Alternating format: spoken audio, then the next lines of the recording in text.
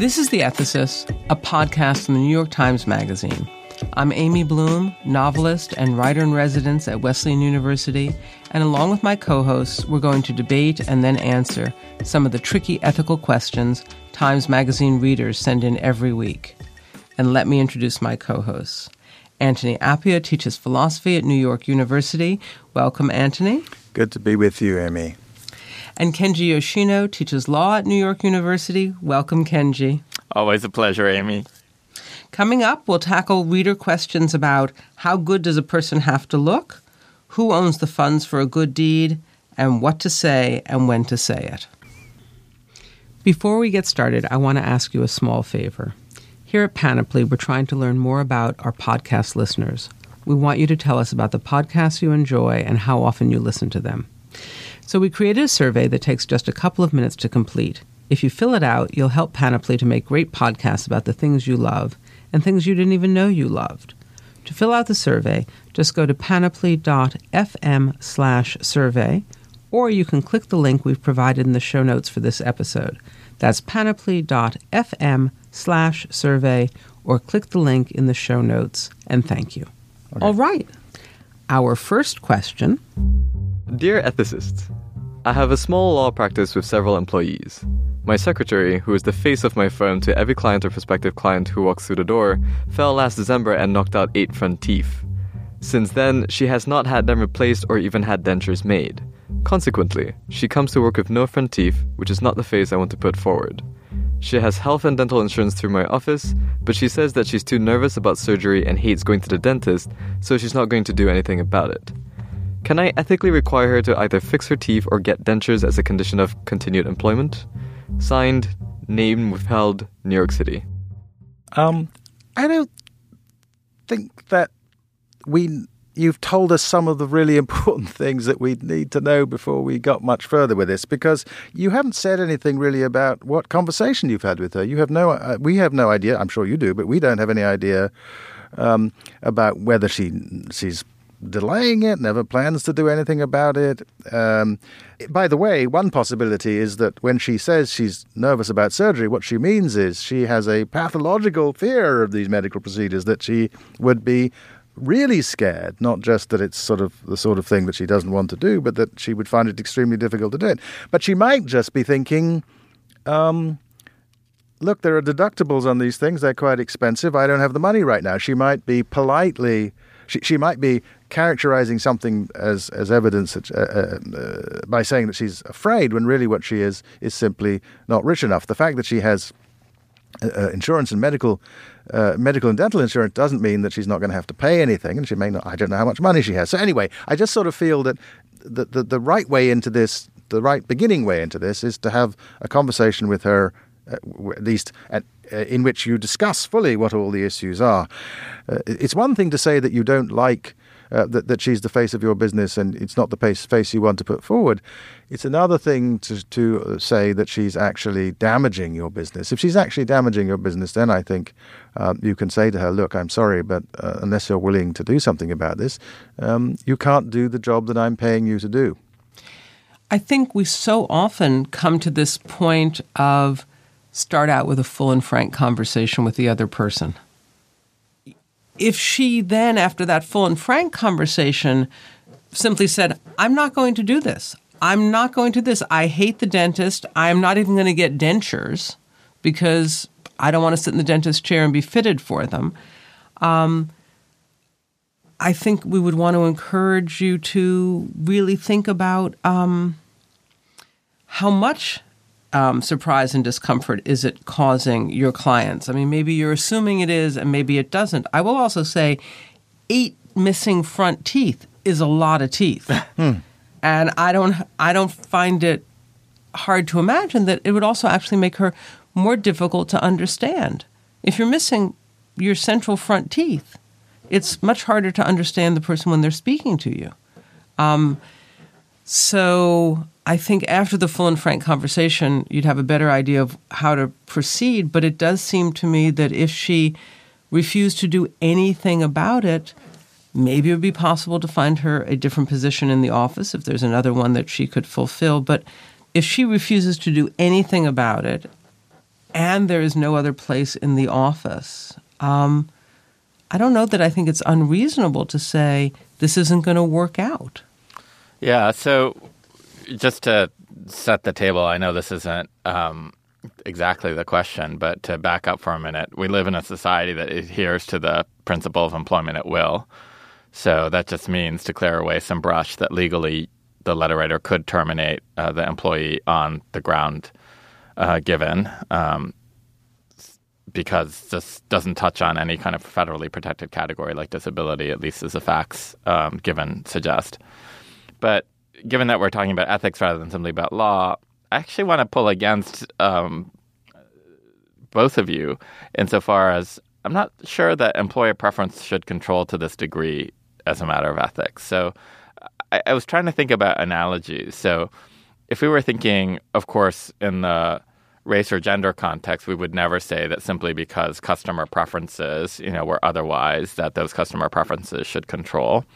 But even outside of, federally protected categories, let's say this individual were overweight, such that she would be less likely to be effective as the face or the body of the office. Would either of you make it a condition or say that it was ethical to make it a condition of her employment that she lose weight? So she's not deprived of her capacity to interact with the public simply because she lacks front teeth. She's simply not able to interact in the way that the letter writer wishes her to interact. I disagree. I think that missing 8 teeth, if your job is to greet and speak to people, actually does hamper your ability to be literally the face, but also to be the voice. It's harder to understand people. I mean, it affects your speech, right, as well as sort of, whatever the visual discomfort is. And my argument about the very overweight person having that job is that it truly doesn't hamper their ability to be the face. It doesn't in any way affect their ability to greet people when they come in the door, to ask them what they're there for, and to engage them in conversation and put them at their ease, because none of that is going to be affected by the person's weight. Yeah, but that's got to be case by case, right? I mean, you could imagine a person who was able to speak, perfectly clearly, and certainly the letter writer has not mentioned that. All he talks about is, he may be speaking figuratively, but all he's talking about is the visual, right? Yeah, the face that I want to put forward. So, okay. Well, I wanted him to seek a more, a better reason, which, would be sort of the nature of the interaction. Well, I think that's, I mean, in fairness to you and in fairness to Antony, I think what both of you are saying, and this is actually well established and then within the legal framework, which, again, is not the issue, but I think is probative or instructive about how we think about things ethically too. In legal parlance, the idea is, do you have a business-related justification, or is this a bona fide occupational qualification for the job? So both of you are saying, would this actually hamper her in doing her job effectively?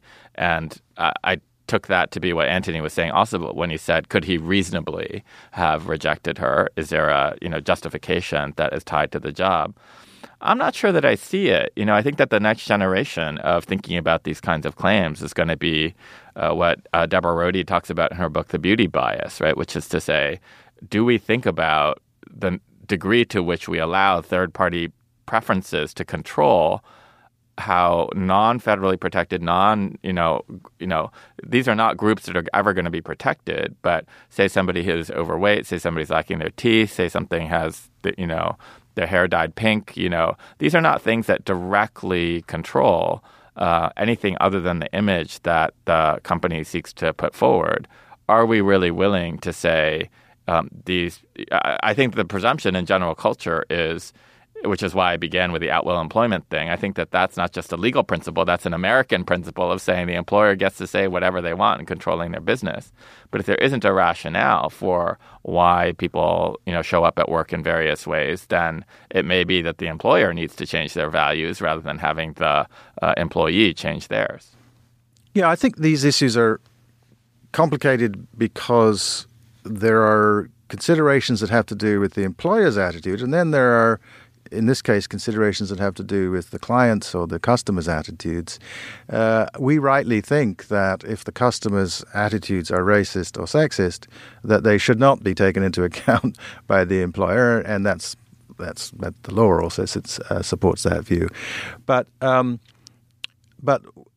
then the issue is going to be what customer tastes strike us as reasonable and what don't. So, for example, it doesn't seem to me that if your employee has severe body odor such that it causes discomfort to your clients, it seems to me you can reasonably say, look, you might say, I don't care about this myself. I grew up in a smelly family, for example. But I think it's okay for my customers to tell me that they don't want to have this experience. So I'm going to ask you politely, as my employee, not to. So there's going to be a wide range of cases where the issue is the response of the client or the customer one that comports with our social understanding of what they're entitled to. And it seems to me that it's part of our current social understanding that if people have lost all their teeth and are in that way unattractive and maybe not able to speak, and there's something they can do about it, that we're entitled to. We're not being merely fussy when we ask not to have to deal with them. I'm just saying that's what I think the social understanding is. As your point is, it may change. And maybe it's a little bit change.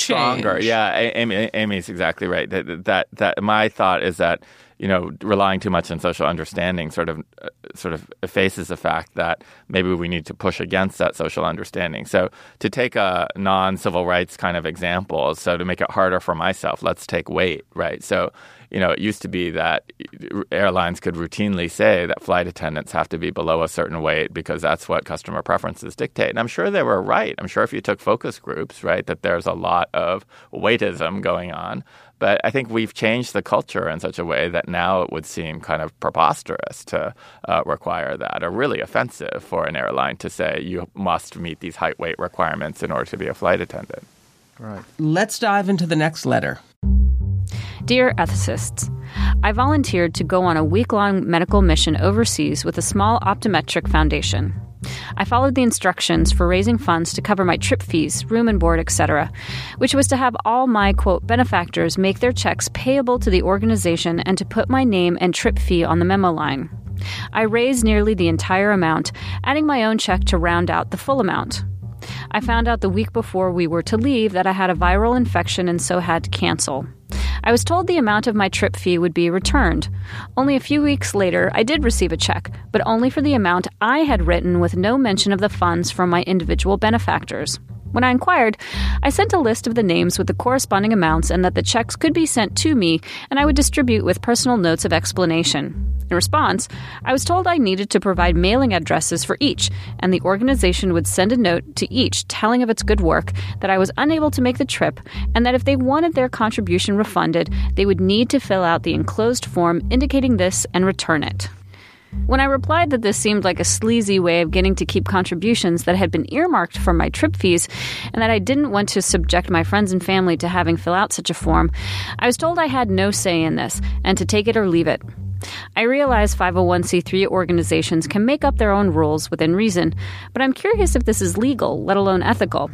And if you agree that this practice leaves something to be desired, can you suggest how I can make this right on behalf of the friends and family members who are only doing me a favor, short of refunding their contributions, which if I could have afforded the trip fee in the first place, I would not have had to do the fundraising. Sincerely, name withheld.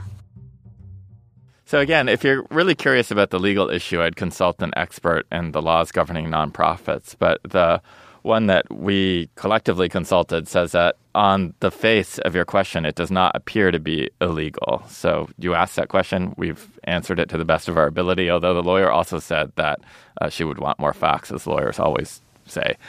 In terms of whether this is ethical, I really think that the foundation is on very strong ground here. So let me just put it this way. If I solicit funds for a philanthropic goal, it's quite likely that my friends and family would be more likely to support that goal than if I solicited funds for something that was socially destructive or even neutral. So let's say that you as a letter writer agree to give me money for the cause of my choice, if like cystic fibrosis, if I complete a marathon. So this is very familiar to all of us, I think. And that you pay the foundation that fights cystic fibrosis up front. even if I can't complete the marathon because I'm sick that day, I think that we would both understand that the marathon was just a proxy for my own desire to advance the cause. So I think most people wouldn't ask for their money back. So it seems completely reasonable for me for the foundation to make the default assumption that your benefactor is meant to support the foundation as much as they're meant to support you.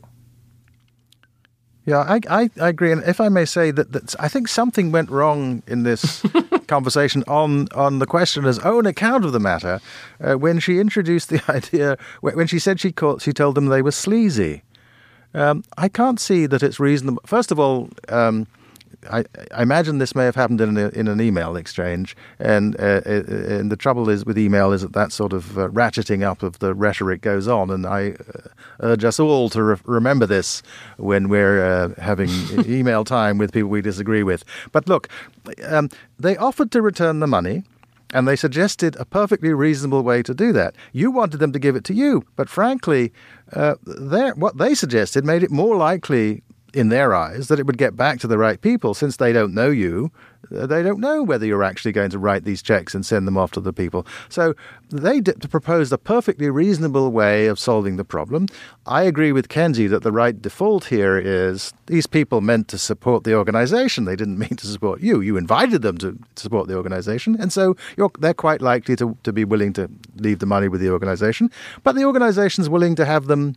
You can write. You're perfectly free to write to these people and tell them that what's happened, and if they want to, and you can tell them what the organization has offered to do, and they can do it. I do not think that people in these circumstances can regard it as a terrible imposition to be asked to fill in a form so that the organization can refund the money. But as I say, my feeling is that my sort of main ethical feeling here is calling people sleazy in this kind of interaction is really unhelpful.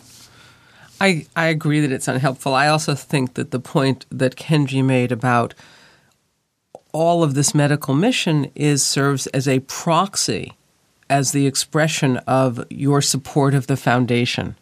And that's why your family and friends contributed, because they share an interest in supporting the foundation, and the idea that it would be sleazy of the foundation to ask the family and friends to fill out a form so they could get their money back if they decided that the only reason they cared about this foundation was because of your interaction just doesn't seem reasonable to me. The foundation's not refusing to refund the money. They are making it a slower process. Maybe they would like people to have a few extra minutes to feel guilty about getting their money back.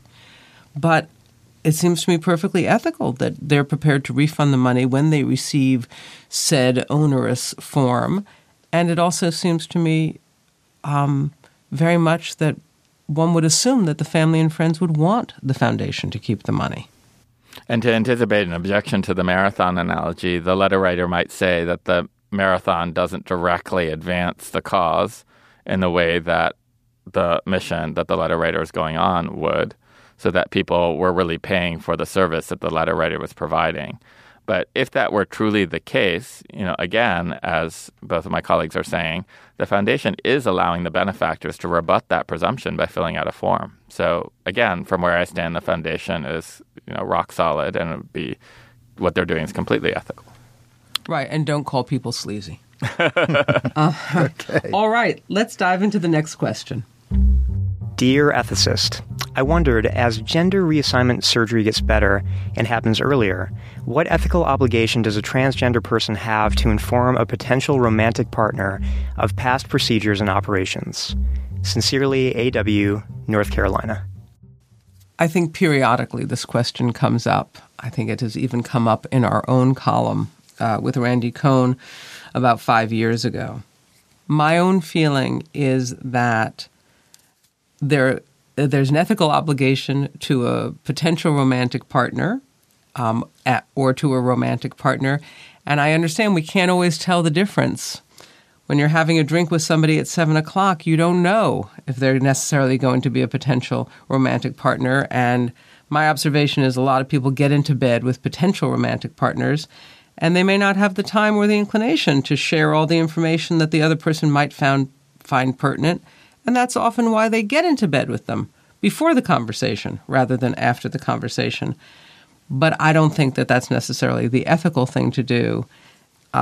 This, to me, is one of those areas that is both etiquette and ethics, and definitely has the aspect of the golden rule, which I think is a big player in etiquette as well as ethics.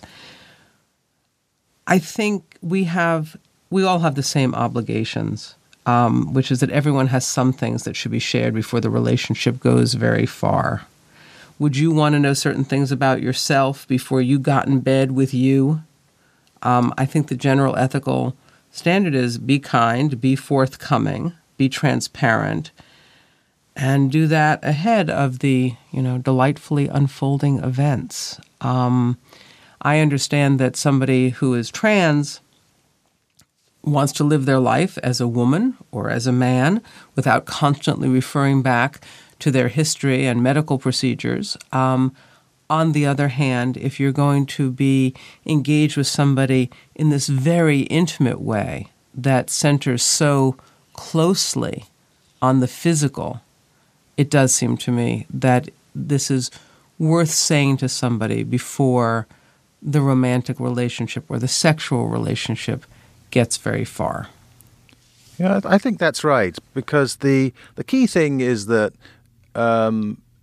we do have a kind of social understanding about sex, which is that it's the case that in our society and in most societies, the sex and the gender of your partners matters. The body of your partner matters. Sex is in part about the body. And this is one of the things about the history of the body that people would expect you to tell them. Now, I say this is part of the current social understanding, and you might think that there's something wrong with the current social understanding, that it's transphobic, that there's something wrong with the way in which we think about these things. And to the extent that our attitudes in this area, I think, are shifting, it may be that the social understanding will change and that different expectations will be there. But right now, I think a person reasonably would expect that before that you had sexual intimacy, at least sexual intimacy of the sort that's supposed to lead somewhere, that you would reveal this to them. And so, as I say, maybe the social understanding will be shifted. That is a possibility. But given the current social understanding and given the reasonable expectations of people when they enter into sexual relations, I think you have to make this part of the small package of things that you need to tell people before you're going very far in the sexual direction. I instinctively agree with that, but I think one of the reasons why it might be worth revisiting this question every 5 years is just the changing norms, but also the changing technology that we're talking about, right? I mean, individuals are transitioning much, much earlier in their lives, and it makes the transition much more effective, right? So let me pose a question to my esteemed colleagues here. So let's say that you were able to transition and you were able to be completely, with regard to your phenotype, present in a 100%, convincing way, so that you'd be phenotypically identical to being say, if you were a trans woman, to being a woman. Let's say that someday you have our reproductive capacity changes, so that you would be able to do that as well. Would you still have to disclose? I mean, at one point in the technological history of the transgender movement, would medical or social mores change? But I don't think that should change sort of the etiquette or the ethical underplaying. I mean, I agree, Kenji. That's exactly what I was thinking. I said, so what if you get to the point where the technology is so good that whether you are a man or a woman, it is impossible for somebody to tell. Why would that concern, right, the one that we would have maybe now when the technology, especially for somebody who's a trans man, is not as advanced and not as not as perfected as no doubt it will eventually be? Does that change the idea that there are some things you should say to somebody as you are getting ready to either engage with them sexually or seeing them as a potential romantic partner? should we tell people that we have children or not tell them that we have children, that we were previously married or not previously married? One of the examples I used, or I was born a conjoined twin and I had successful surgery when I was 2 years old. I mean, we can sort of instinctively see, yes, you should probably tell them, but part of that instinct is that we believe that they may be able to tell whether you inform them or not. And so what Kenji is suggesting is, if they can't tell without you providing the information, what should you be telling someone? Right.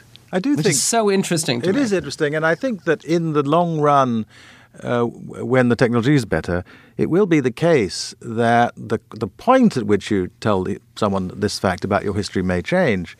It may be further down the line because it may seem less relevant in the initial period of the relationship. I think I would, if I had a relationship with someone who had been a conjoined twin, I would feel it very odd and this has nothing to do with sex, but I would feel it very odd if they felt that it was okay never to tell me that. It seems like a kind of important fact about yourself, not one that's relevant to sex, as I said, but still an important fact. So, and I would have thought that for most people, but maybe again, as time goes on and people do the transition younger, it may be less important about someone that they spent a few years of their life with the wrong body. If you've spent, if you're James Morris and you become Jan Morris in your 50s, it seems very weird not to mention to someone with whom you're planning to have a romantic relationship that you spent the first half of your life as a man. Right. Yeah. I think about this as like when and under what circumstances do you have the responsibility to share like a major life event in your own history with somebody. But it's interesting that, the tenor of this question, I think, even 5 years ago, 10 years ago, 15 years ago was, well, of course you would have to share this simply because it has to do with sex and the sexual relationship. I think increasingly we're going to shift from that debate to the debate about whether or not you have to share these significant changes that have occurred to you in your life history, whether they pertain to their sexuality or not. And I view that to be a hopeful development. So I would say, I think all of us are agreed that, yes, you do have an obligation to share at the point where, sexual activity is on the horizon in 2015, but check back with us in 5 years. Yes. And that's it for The Ethicists.